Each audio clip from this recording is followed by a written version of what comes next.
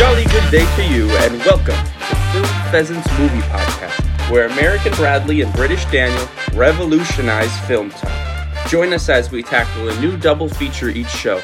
This week's theme being book movies. Movies based off books, but they might not be the ones that you would think of when you first think of book movies. But we'll get into that later. Daniel, how are you doing today? Yeah, pretty well.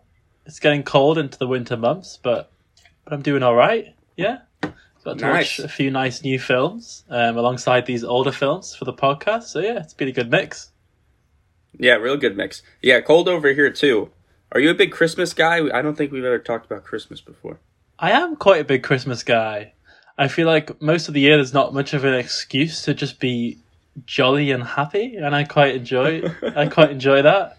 People getting into the festive spirit. Maybe we could even do a bonus Christmas episode. Who knows? Hey, what's on the horizon? Hey, I know we got fans demanding a lot of things, so if we could get around to it. But you don't need an excuse to be jolly, Dan. You're always jolly anyway. Yeah, you been out to watch any new films, Brad? Yeah. Oh, yeah. I really wanted to bring this up. Last night I went to the theater. First time in a while I went to the movies because it's expensive here. But I saw Thanksgiving. Have you heard about the movie Thanksgiving? I haven't got out to watch that one yet, but I have heard about it. Yeah. Yeah, it was, honestly, I would highly recommend it. It was a really fun slasher, a lot of really good quotable lines, and the deaths were just outrageous. It was fun. Really good time.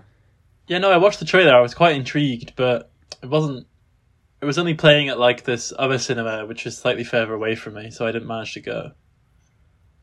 Oh, okay. Well, if you missed it in the theaters, it's a good movie to watch with your friends. Don't watch it alone because there's too many funny things. You're gonna want to turn to somebody and just laugh at it, you know.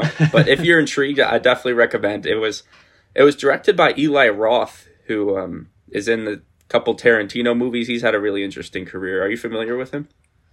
I mean, I know him. I don't know if I've watched any of his films necessarily. I know he did the Hostel film, which is like a lot of people cite as like one of the main films of the whole like torture porn genre. So I'm not really sure if I'm interested in that per se, but you know, this new one looks quite fun and like kooky. So yeah. Yeah, you got it right. I've heard Hostel. I haven't seen it either. I've heard it's more like the torture aspect. This one, not so much. It's more just relies on funny lines, funny kills, and just honestly dumb characters a lot of the time, which is right up my alley. So if that's your thing, I would definitely recommend. Yeah, have you seen? Is that the only one you've seen? I went to see Napoleon the other day. Okay, how'd that go? Very, very interesting. I kind of want to reserve my opinion for this 4-hour cut, which supposedly exists and is apparently going to be on like streaming in a few months. Because it felt a bit muddled. There's a lot going on. The fight scenes are really good, but it's very, very silly. So yeah. I'm mixed on it. All right, cool. Yeah, I want to get around to seeing Napoleon. Honestly, at this point, I might wait for the 4-hour cut because I did hear that it did feel a bit rushed. Like a lot of people said, he didn't even seem like really a smart tactician or anything. He just kind of placed a cannon in a couple places and then they just went to town. Yeah, Ridley Scott's not really concerned with historical accuracy here. That's one thing I would say. Okay. I also heard they spoke English the entire time, not even with any sort of like accent. They all spoke as if they were native speakers of English, of British English. Yeah, pretty much. I don't mind that too much. If you're going to speak in English, you might as well just speak in English, not bother with the French accent nonsense. So yeah, I don't mind that too much, but yeah, that is true. All right, yeah. I don't know how to feel. I mean, I'll have to watch it, obviously. Can't make assumptions about movies before you see them. Anything else you saw? Any of the new ones? You see Maestro yet? Oh yeah, I saw Maestro. I think we talked a bit about Maestro last time. Because I we saw did. it Okay, my bad. At the festival. Right. I've seen a bunch of other stuff, but if we start talking about that, we'll be on forever. So yeah. Yeah, we'll be going on and on and on. All right, cool. Yeah, I'll have to get around to that too. Well, all right, Dan. The two movies we have to talk about today are MAMBO Kings from 1992 and East of Eden from 55. Which one do you want to start with? I say we go backwards in time. Let's start with MAMBO Kings. That was my choice. I feel like I first need to do a bit of explaining. Why on earth have I chosen this film? Which, essentially, I don't see anybody talking about. Well, one, I value important journalism, finding forgotten gems, you know. We're on the vanguard here on the Film Pheasants. But no. Basically, whilst I was researching films based on books to try and find something to watch, which was a bit more off the beaten path, I was looking for stuff based off Spanish language books. And eventually I got to down some kind of Wikipedia rabbit hole with Antonio Banderas. And I see this film, which I'd never heard of, called MAMBO Kings. I think that's interesting. And then the Wikipedia of this page is fascinating. I don't know if you've looked at it. Have you looked at the Wikipedia? No. Okay, wow. It's filled with, like, insights into the film's production, the storied history of how it tried to get made and failed, and then tried to get made again, and how it bombed at the box office, how the guy who bought the rights to the script was like, I have to direct this because I don't trust anybody else to do it, even though he wasn't really a known director. And yeah, it's just a fascinating behind the scenes story. So I was like, I have to see the film which comes out of this, and anything with Antonio Banderas and like a theme of fun music always gets me going, to be honest. So that was the backstory for why I chose this film. Yeah, okay, this just got a lot more compelling. Because on the surface, this is sort of a musical, family drama, American dream, trying to achieve success when moving from a different country. And I didn't know. Okay, we'll get into all that interesting stuff. I'll poke around on the Wikipedia. Dan, what was this movie about? Okay, so as far as I know, the book, which I've put my hands up, I have not read the book, spans a long period in the life of these two brothers from Cuba.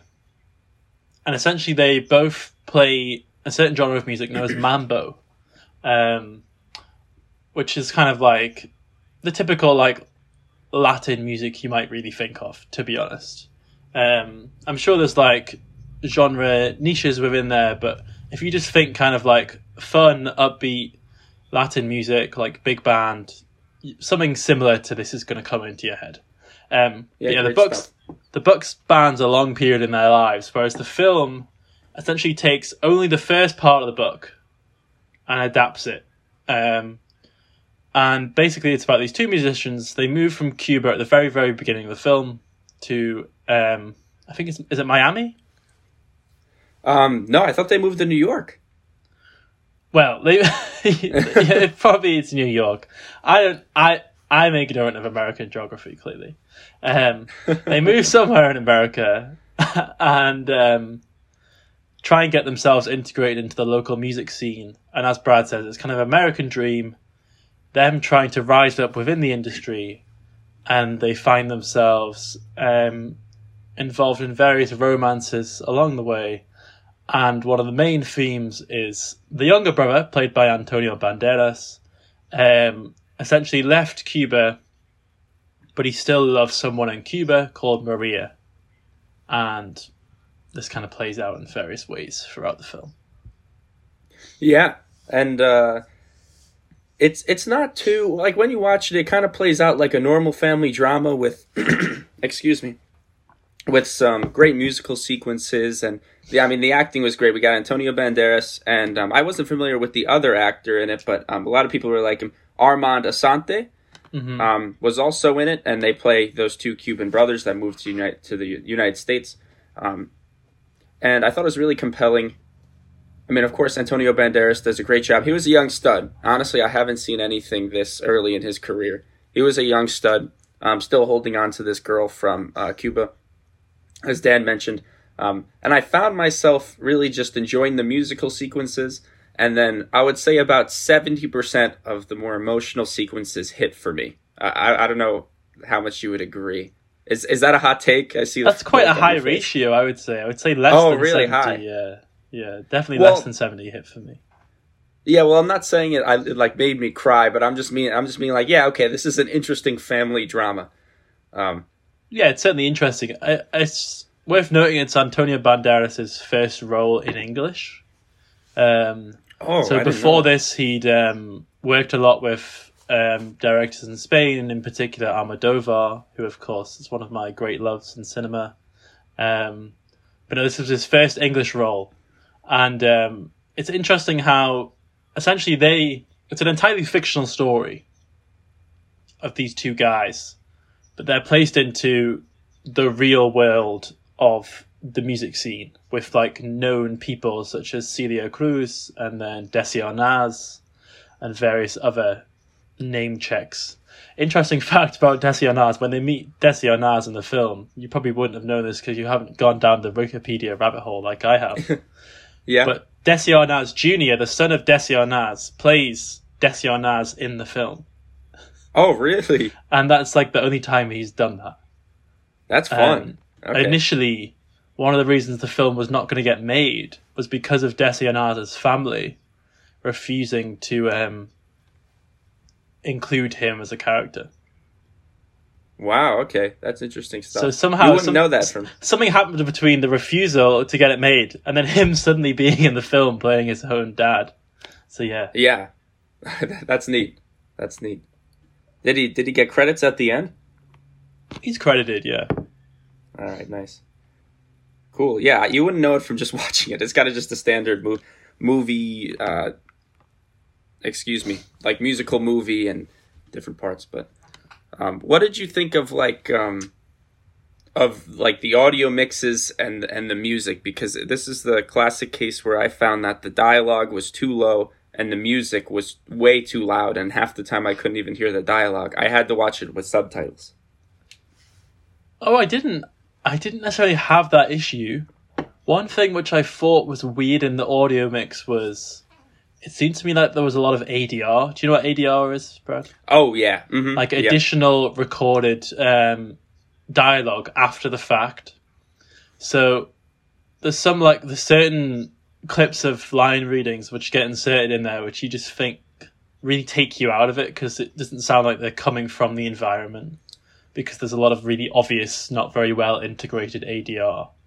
I didn't have an issue with the music and the dialogue being at loads of different levels. I thought the music sequences were basically the only reason to watch the film because they were very good all around. Yeah. But I thought a lot of the dialogue-heavy interactions were a bit... I don't know. Something about them just felt a bit like inauthentic. Yeah, absolutely. I mean, it's some of it is 90s camp. Definitely some of it is 90s camp.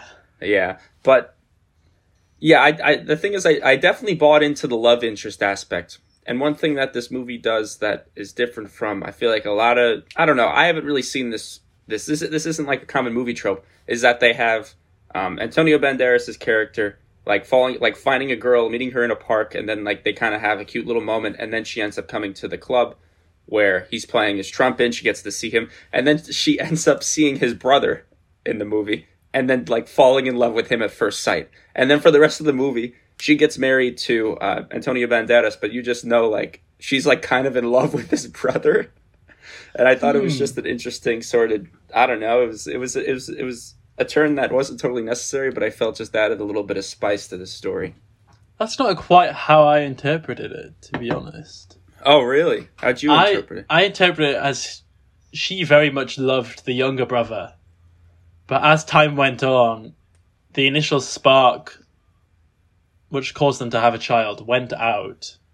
And she just sees... what's the... Cesar? Antonio Banderas' character?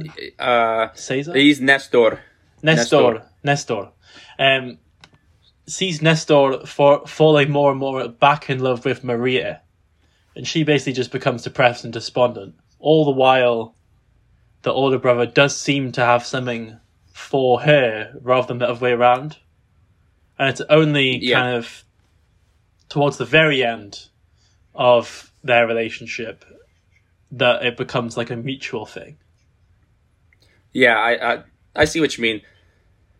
Yeah, it wasn't until Antonio Banderas kind of let himself go, if you will, and that was when their connection kind of fell. I see what you mean, but I just remember there's that dance portion in that like first day that they met, Antonio Banderas and I'm sorry, I'm blanking on her name. There's too many characters in this movie, but either way, when Nestor and the girl he had met at the park were dancing, together, they were slow dancing, and I feel like the girl was just looking straight ahead, kind of with a wide-eyed stare, kind of like thinking like, oh wow, his brothers, his brother might be the man for me. And I see what you mean. I'm gonna. There's a lot. I'm gonna try to find the name. Ambiguity in some ways between like the rivalry between the brothers and who's doing what for who, and if they actually really love each other, or if they're just in it for their own skin in the game, which creates some complexity in the film, I suppose. It's kind of like a running theme. And just for the record, just to get us on track, her name's Dolores. Of course, Dolores. Yeah, and she plays I believe a Cuban American woman. It's not explicitly stated, but and it's actually played by a Dutch woman. I'm not sure if you knew that. Classic old movies when you could just cast race however the heck you wanted, Well, you say that to bring it back to Maestro.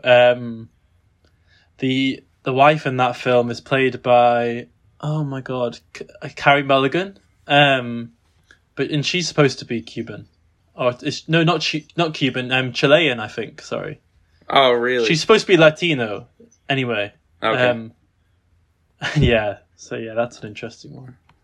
Yeah, definitely really interesting. I guess it's a lot of people can look like they're from a lot of different places, but it kind of takes away from it if they ever have to speak a different language, and they sound not native in that second language, and you're like, why didn't you just cast somebody who spoke that language? You know what I mean? It just makes everything easier. I don't know, but I couldn't tell personally. Dan and I are pretty good at Spanish, and the Spanish sequences where this Dutch actress had to speak Spanish, I couldn't. I wasn't totally like, wow, they totally just casted somebody who can't speak it. But I don't know. It's just kind of like why not just cast somebody? I didn't notice that, to be honest. So yeah, where did we land on this film overall? I feel like we're kind of tiptoeing around the overall subject. Like, what did you think?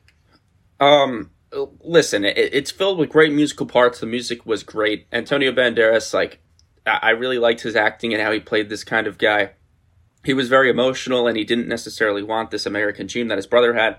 But like you said, even in saying this, I'm tiptoeing a bit. I liked it. I did not love it. I liked it. I think I like it a bit more after knowing that there was a lot of sort of difficulty getting this to the big screen and how it was a flop. But there's the guy who wrote it really wanted to direct it and wouldn't take no for an answer. I think that's. I just like that stuff. It just makes the viewing experience a little bit more interesting, and thinking about it after also a little bit more interesting. So I'm going to say I liked it. If I had to score it, I would give it a 6.5 out of 10, which is pretty good. Okay. Before I give my kind of, I suppose, overall comments on it, do you remember the wacky CGI scene in the middle? Okay. Where the Celia Cruz, I think it is singing a song. And you see her in the foreground, and in the background, it's all the images going behind her.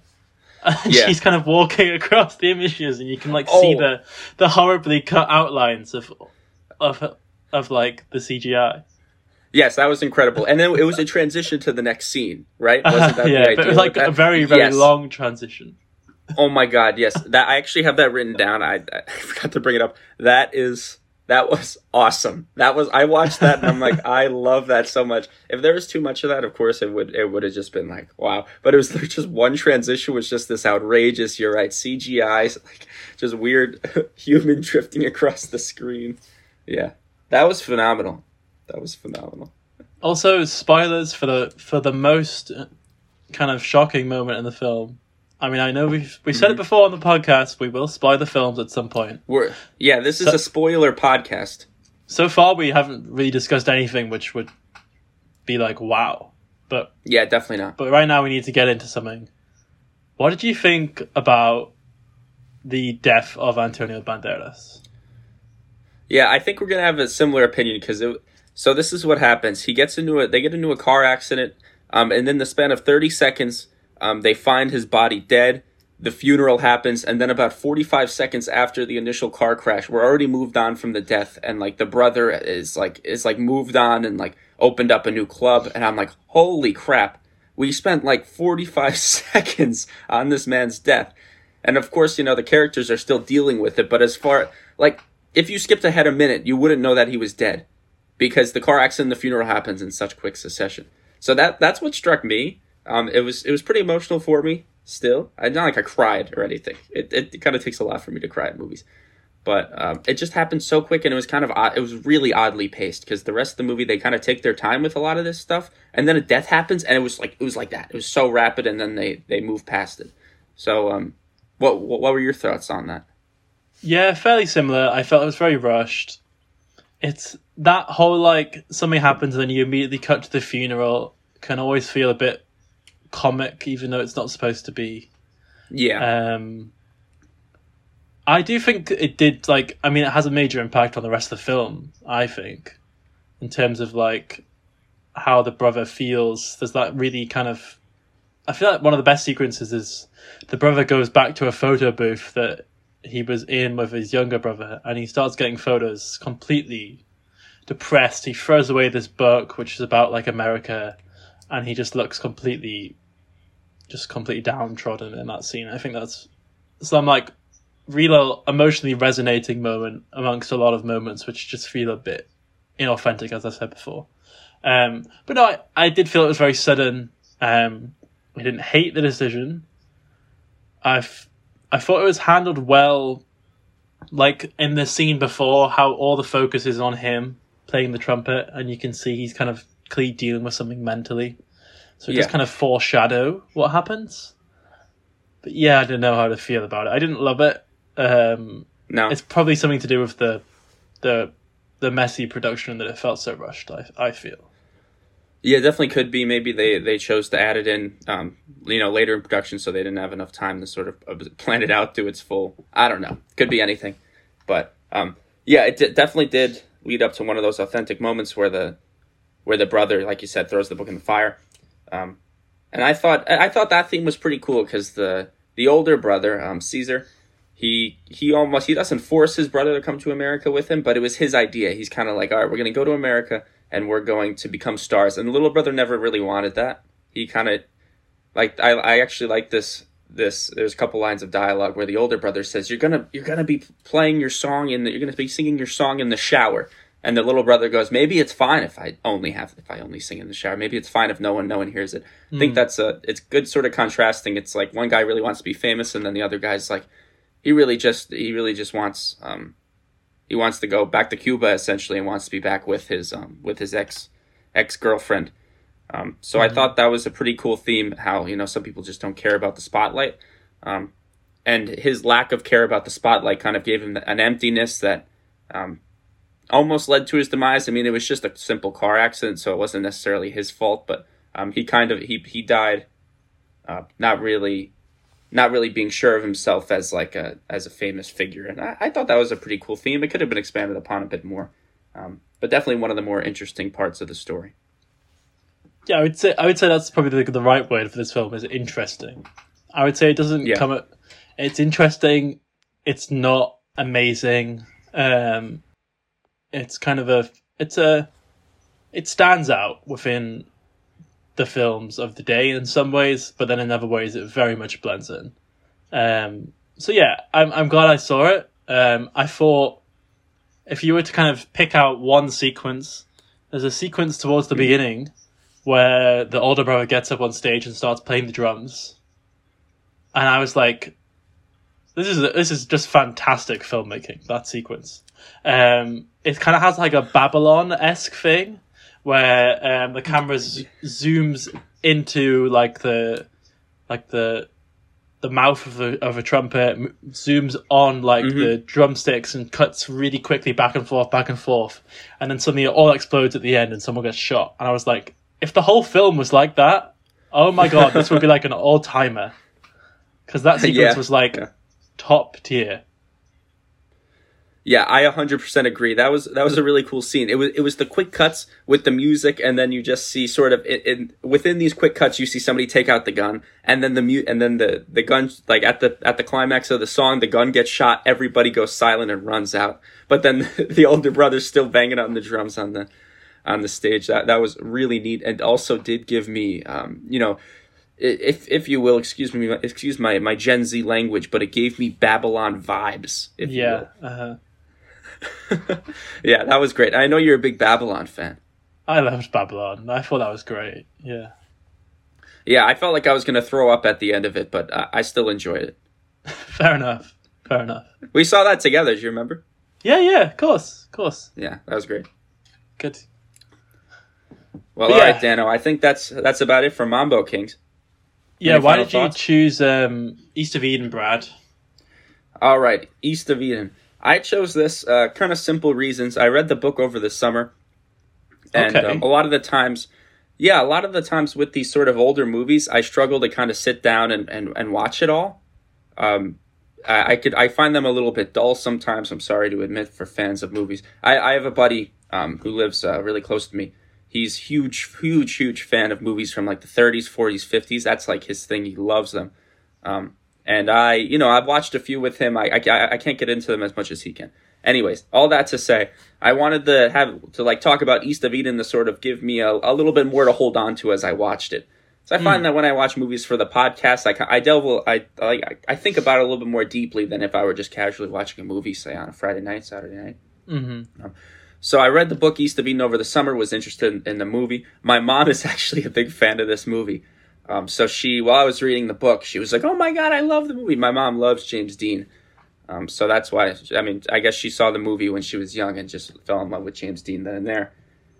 But yeah, so that's kind of why I chose it. Just kind of read the book, wanted to see what the movie was all about. I heard, to some people, this is a classic. I don't know if you've sort of heard this. No, I've heard about the film, yeah. I think it's only really because of the James Dean element. Because obviously he so famously was only in a handful of films, and then unfortunately had his career cut short by a tragic death, as far as I know. And then I think he got a posthumous Oscar nomination for this role. It's quite famous because of the whole James Dean. But I'm intrigued to see how you found the book, because apparently it differs a lot from the film. What was that? You said they give us a lot for the film? I'm saying the book, apparently it differs a lot from the film. Oh, yeah. So I'll start talking about the plot of the movie, and then we could delve a little bit into like the book differences, because it's pretty similar to Mambo Kings in that regard, actually. But anyways, East of Eden is the 1955 movie based on the John Steinbeck film of the same name. And basically it's this family drama about like a wealthy father and his two sons. They're twins. One son is good, I'm putting that in air quotes, and one son is bad, because one of the themes throughout the movie is if you're born a certain way, can you ever change that? If you're good, will you ever do anything bad? If you're bad, could you ever do anything good? Do you have like a choice in the matter? And James Dean plays the sort of evil, I put it in quotes because he's a good character, but he plays like the quote unquote evil brother. And throughout the movie, there's a bit of romance between the good brother. His name's Aaron, so I'll start calling him Aaron. Between Aaron has a girlfriend that he plans to marry, but James Dean, Cal also like feels a connection to this girl, and it's sort of about them like navigating their world with Cal wanting to be a good man, and also alongside this is a subplot of their father he has a lot of money, and he's trying to be the first guy to successfully use ice boxes to transport vegetables across the country via a train. So there's a big subplot of him doing that and failing and then losing a lot of money. But we'll get into that.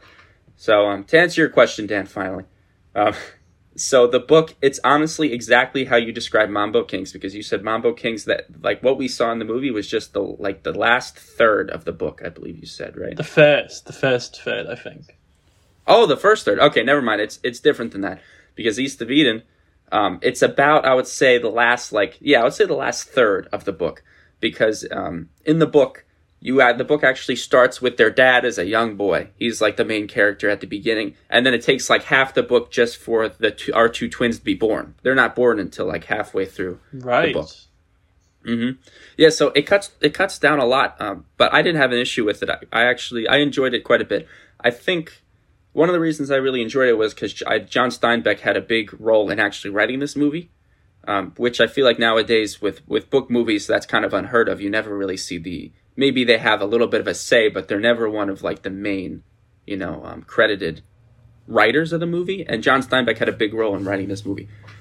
So I thought it remained true to the book in the parts that it needed to. It meandered a little bit from parts that it didn't need to. And overall, yeah, I liked it. What were your thoughts on it?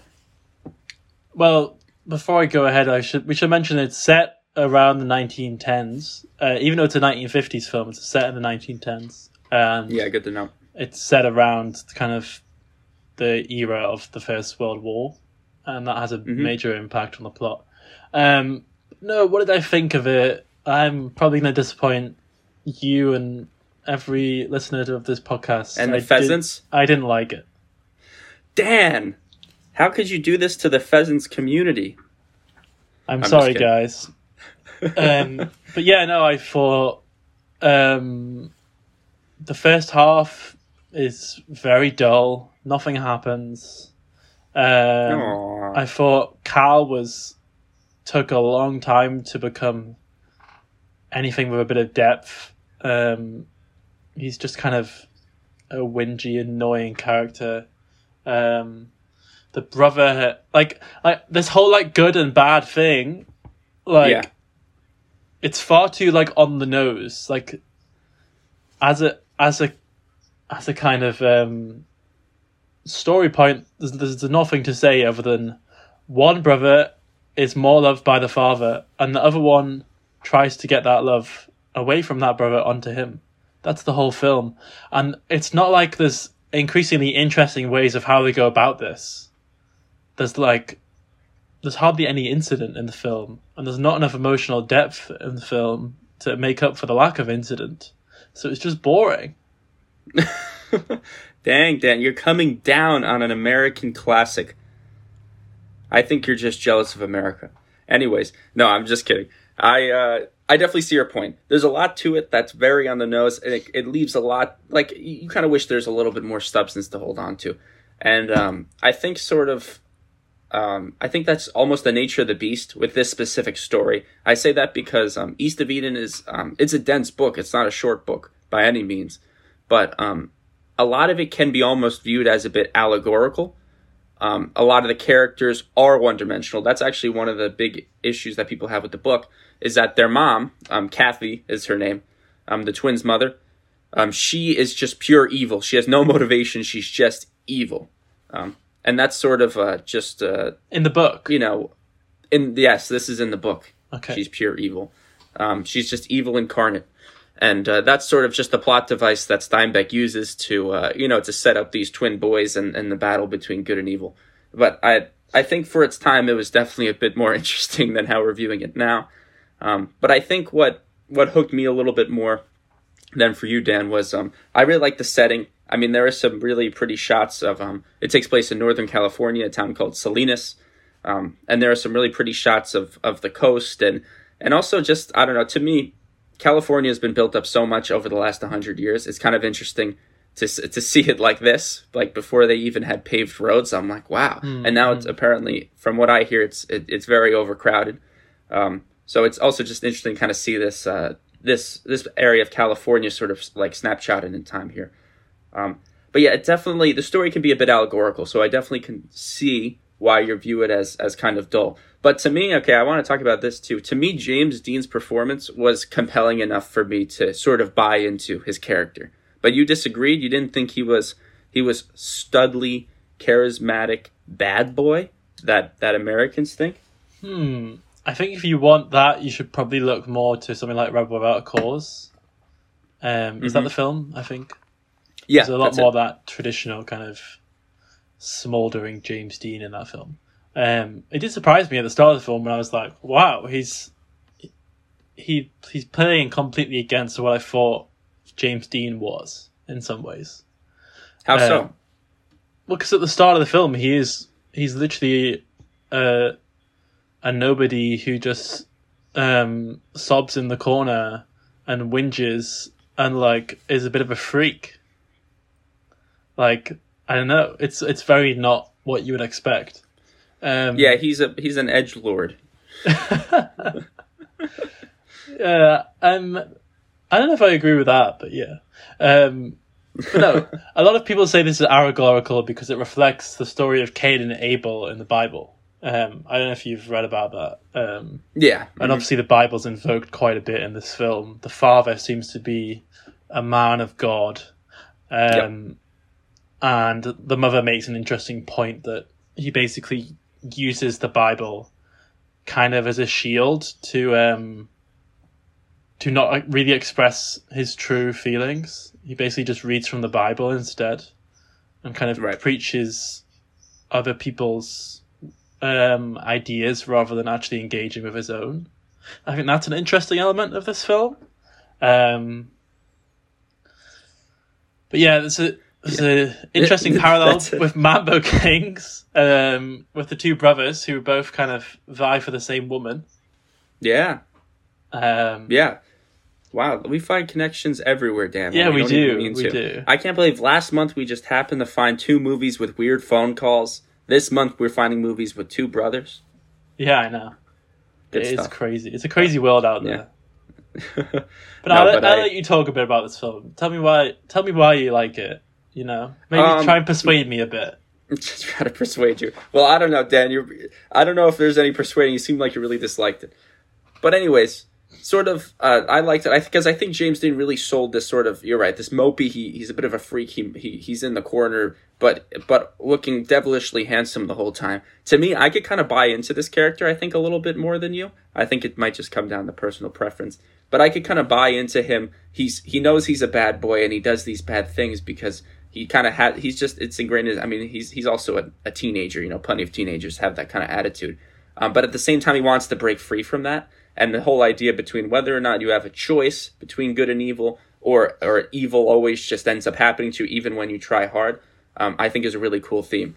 So, like, in this movie, how Cal, that's James Dean's character. I realize I haven't used his character's name that much. So Cal, his way of doing good and just being a good boy is to, he's going to pay his dad all the money that his dad lost from the icebox failing. So his dad fills up a whole train with ice and lettuce and ships it out east to the eastern United States, and it's a total failure, and his dad loses a lot of money.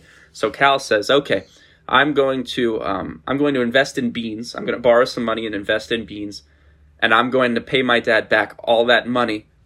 I want to be a good person. I want to do something morally good. And he works really hard to do it. It takes him a while.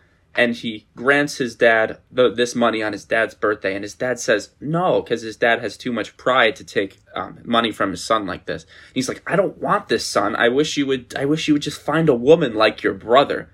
And that's when Cal was like, oh my God, like, you know, I just worked so hard to be good, and my brother didn't even try. And all he's doing is marrying a girl, and my dad's so much more proud of him, so much more happier that he's in his life than me, and I'm trying to be good.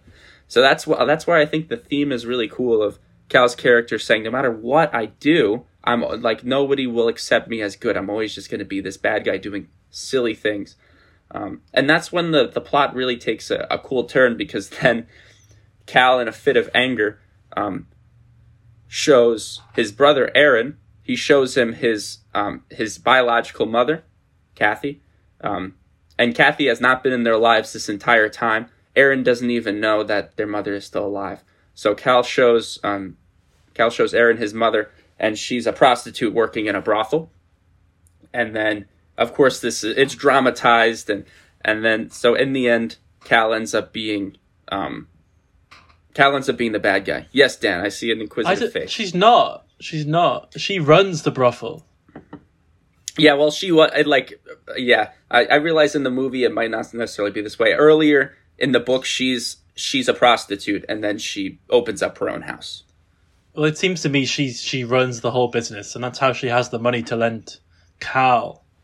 Yeah, which she does. I just mean like yeah. So it like towards the beginning, like before the movie starts, she's like a prostitute, and then she makes enough money, works her way up, and meets enough people in the business to open up her own, and then she becomes very wealthy and like a very intuitive businesswoman. Okay, that's not in the film though. Okay, yeah, that's just me adding stuff to the book. So I guess that's to answer your question. That's why I find a little bit more value in it, and I don't know. The Battle of Good and Evil is just inherently more interesting to me, I guess. But even with all that being said, it's still like the theme doesn't really hit for you.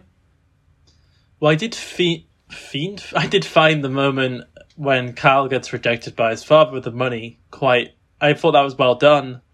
I liked the whole sequence when he's at the fun fair. I think he comes into like the interesting bad boy archetype, which you're talking about in that scene. And it is devastating when the father says, "No, I don't want your money." But also, like, to me, it's just like undercut. He says something completely ridiculous, like, "I just wanted your love, father."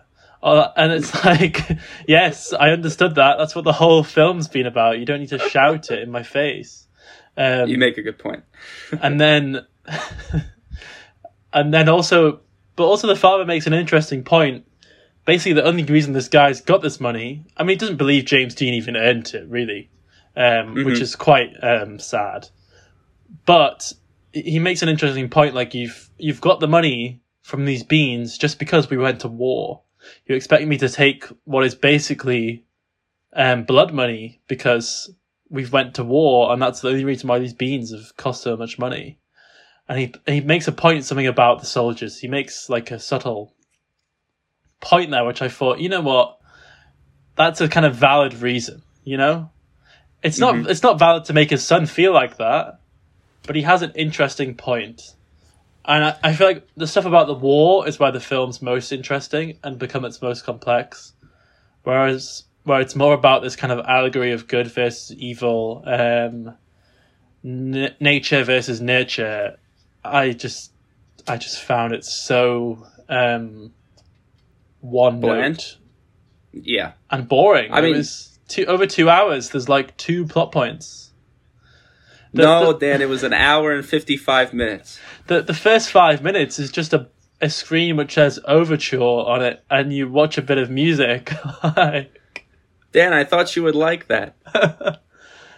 I mean, I would have liked it if the film which followed had been any good. Yeah, and this is why it's funny, too, because like, my mom doesn't really like boring movies, but she loves this one. And I feel like movies that you like, Dan, that she would think were boring, she would really dislike. But for some reason, this one just like totally flip-flops, you know what I mean? Like, I don't know, for some reason, I think a lot of people maybe just grew up with this movie, maybe watched it, especially people our parents' age, were fairly young when they had the opportunity to see it, and then they kind of, maybe they view it with a bit of a rose-colored lens. But I definitely see what you're saying. There's a lot of moments where I'm like, okay, this is a bit dull, for sure. This is a bit dull. But I think those moments, I don't know, I just buy into it more. You know, I just buy more into this bad boy archetype.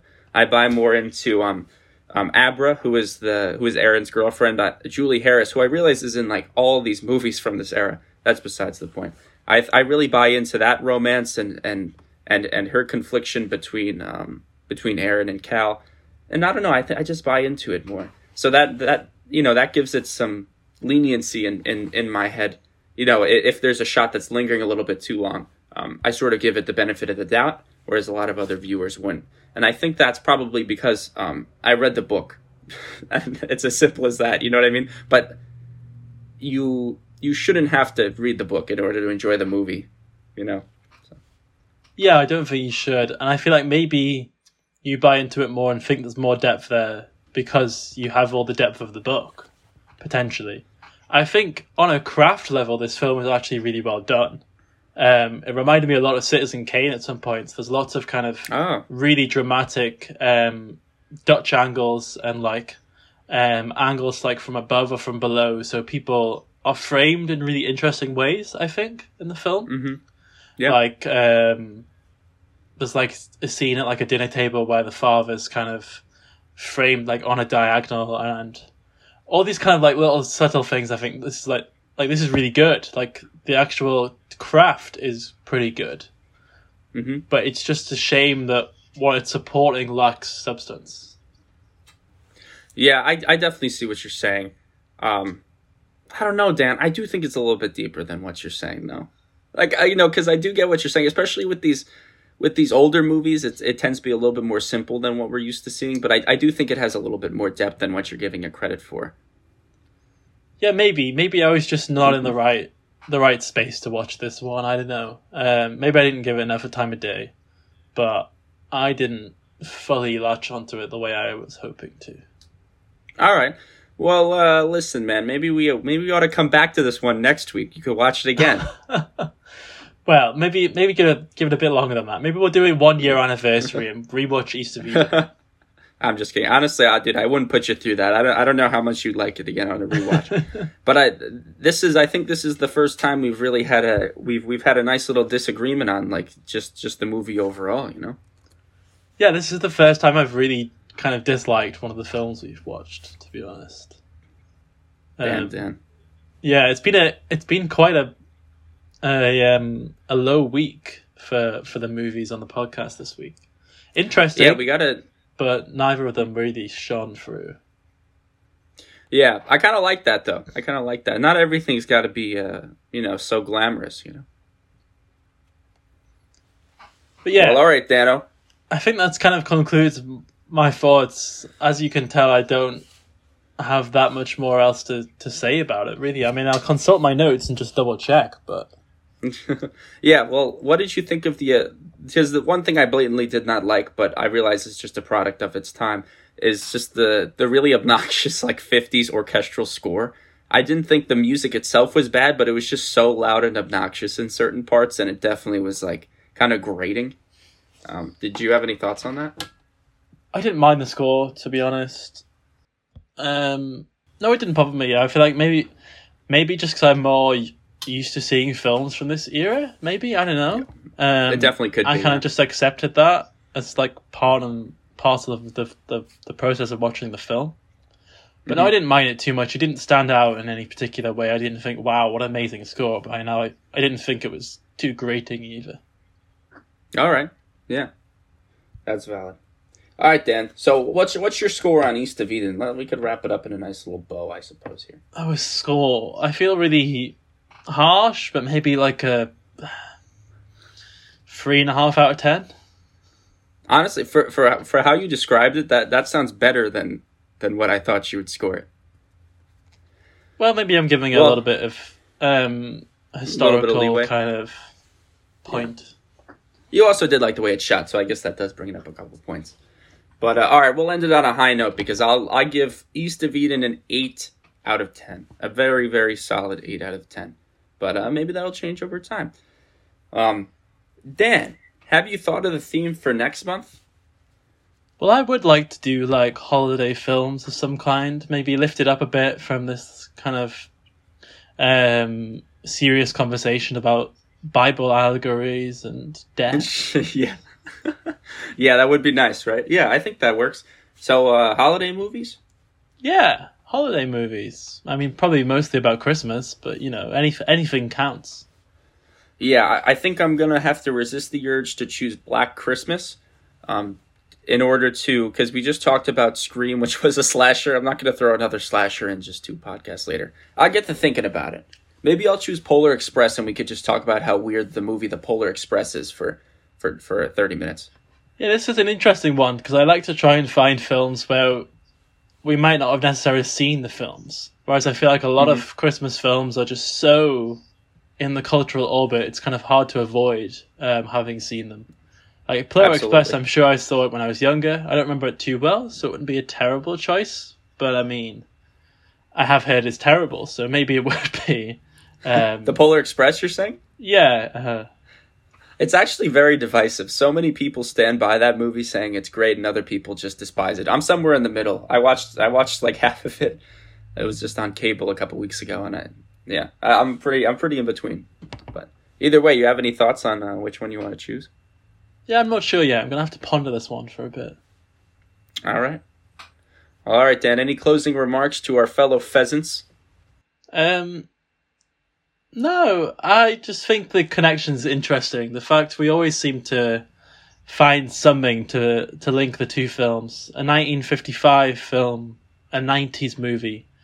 But there's quite a strong link between the films being about brothers and their kind of romance over the same woman.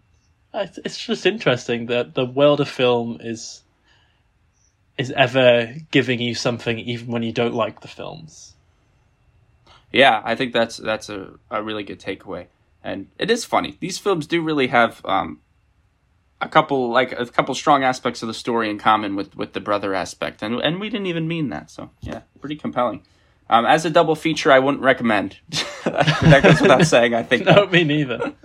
Yeah. You could maybe start on the dour East of Eden and end with the upbeat Mambo Kings, which gets dour at the end anyway. So you're just going to go home depressed. So. Yeah, you're going to be sad. You're going to be really sad. Maybe Polar Express would pair better with East of Eden. Who knows? One thing we didn't mention, Beautiful Maria of My Soul. What a song. What a song. It is an absolutely fabulous song, but it's tainted by the fact that his Maria no longer wants to be with him. I thought that was a great song. It was written for the film. Yeah. I just had to mention that before we close it out. Kind of end it on a positive note. I might add that onto my Spotify. Very positive note. All right, with that being said, thank you, Pheasants, for joining us is this podcast 4 we just completed? Maybe. Yeah, 4 sounds about right. Thank you for joining us in our 4th double feature of the Film Pheasant podcast. We really appreciate you guys tuning in. We have a great time doing this. Even if we have 3 viewers, we'll be content because we have such a good time hanging out and talking about these movies. All right. Thank you, everybody, and good night. Peace out.